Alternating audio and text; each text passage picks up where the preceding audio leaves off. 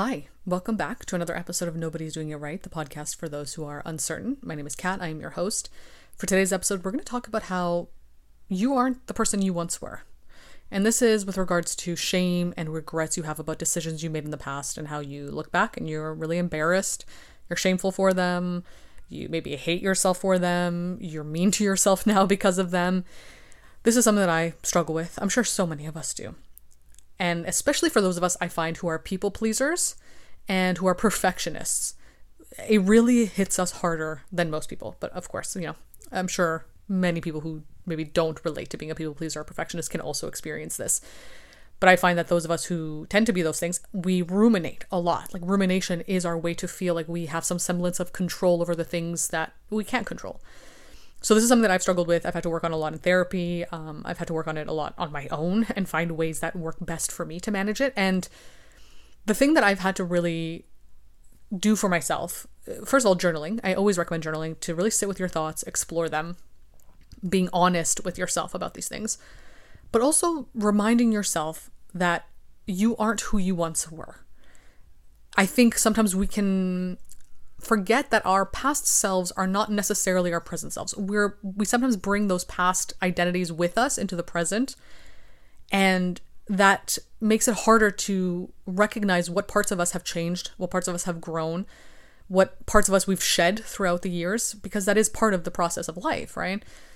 If we attach too much to an identity of who we are, if we attach too much to being like, oh, that's me, this is who I am, we look at these things we've done that we don't like, we don't relate to anymore, we regret doing, we feel bad for doing them, we assume that because I did it then, it must be who I am now. And it's like, you're not.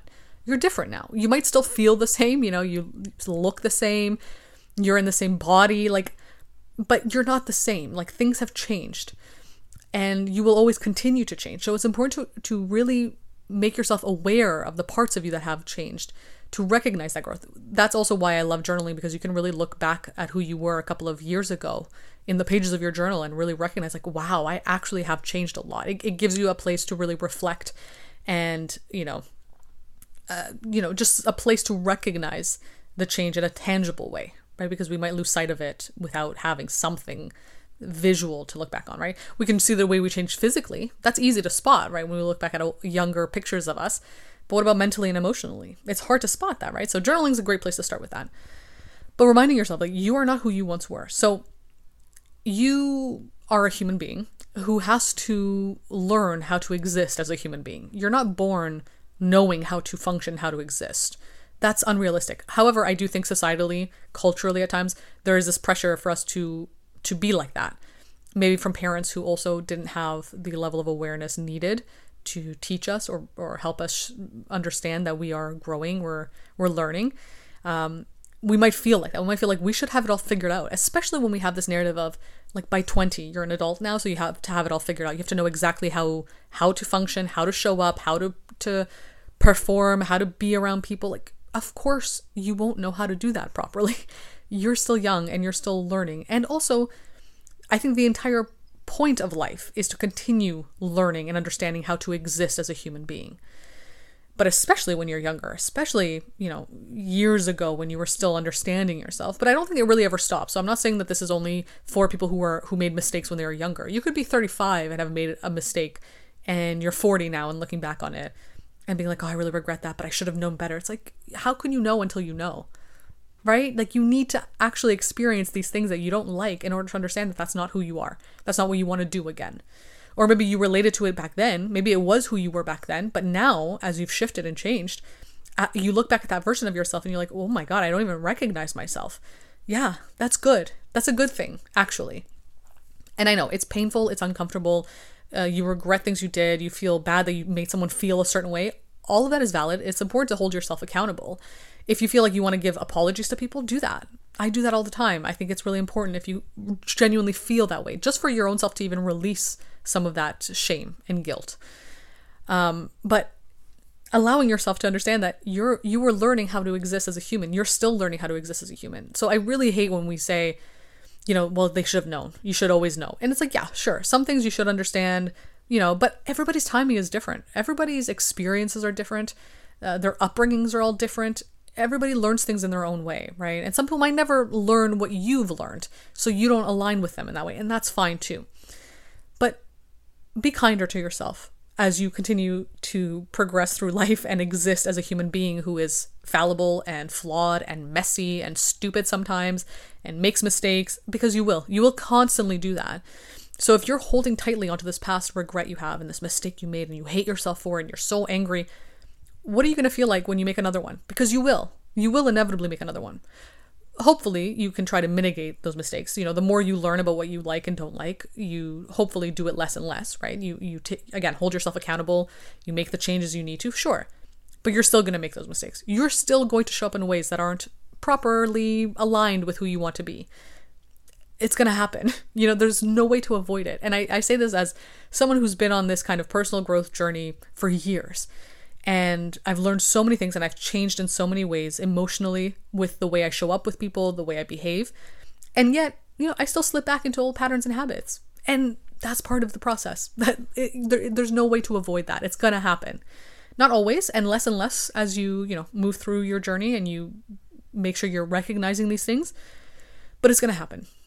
So now I'm trying my best to understand that, okay, if it's going to happen, I'm always going to make mistakes because I'm still learning what it's like to exist. Now I'm 32. I don't know what it's like to exist as a 32-year-old. I'm learning it, you know? And when I look back when I'm 35, I'm really like, oh yeah, I know how to exist as a 32-year-old, but now I don't know how to exist as a 35-year-old. I'm learning. So like, it really is just a process of learning how to exist. So now what I do is I try to be really kind to myself and thank my past self for doing whatever it is they did, whatever I hate and I'm shameful of and I regret. I thank them simply because they showed me exactly how I don't want to be anymore, or the person I was but have changed into now and have, grown and improved. I thank them because they did the best they could with what they had back then, with the knowledge they had, the emotional intelligence they had, with whatever trauma they had. They did the best with what they could, and they made mistakes and they did things that now your current self is shameful of. And it is what it is. Like they did that because they didn't know any better. And that's what happens in life. You don't know until you know. And it really is a shame to make yourself feel so shameful for it, especially something you did when maybe you were at a time when you were traumatized, or at a time when things were not going well for you, or just when you were younger and you didn't know any better, or the people in your life around you acted this way, so you thought that's how you should act. It is a shame to make yourself feel so bad for that, to hate yourself for it. Because you're not that person anymore. You are always inevitably changing, even if it doesn't feel that way sometimes. So remind yourself, take note of the things that have changed about you as a person so that you can show yourself, like, see, I'm not that person anymore. And also, your behaviors and actions are not necessarily your identity or who you are. They're things you've done. And of course, the things we do reflect on us and our characters, totally. But it's also about the things you understand, recognize, and change. The things you've done are not fixed on you as a person. They are not tattooed on you forever. They happened. They are part of your past, a part of your story, sure, because of course you needed them to learn who you are and what you like and don't like and how you want to show up. So it's not about completely forgetting them necessarily or ignoring them or not taking accountability, but it's also not about taking them on as your perpetual identity, about who you are forever.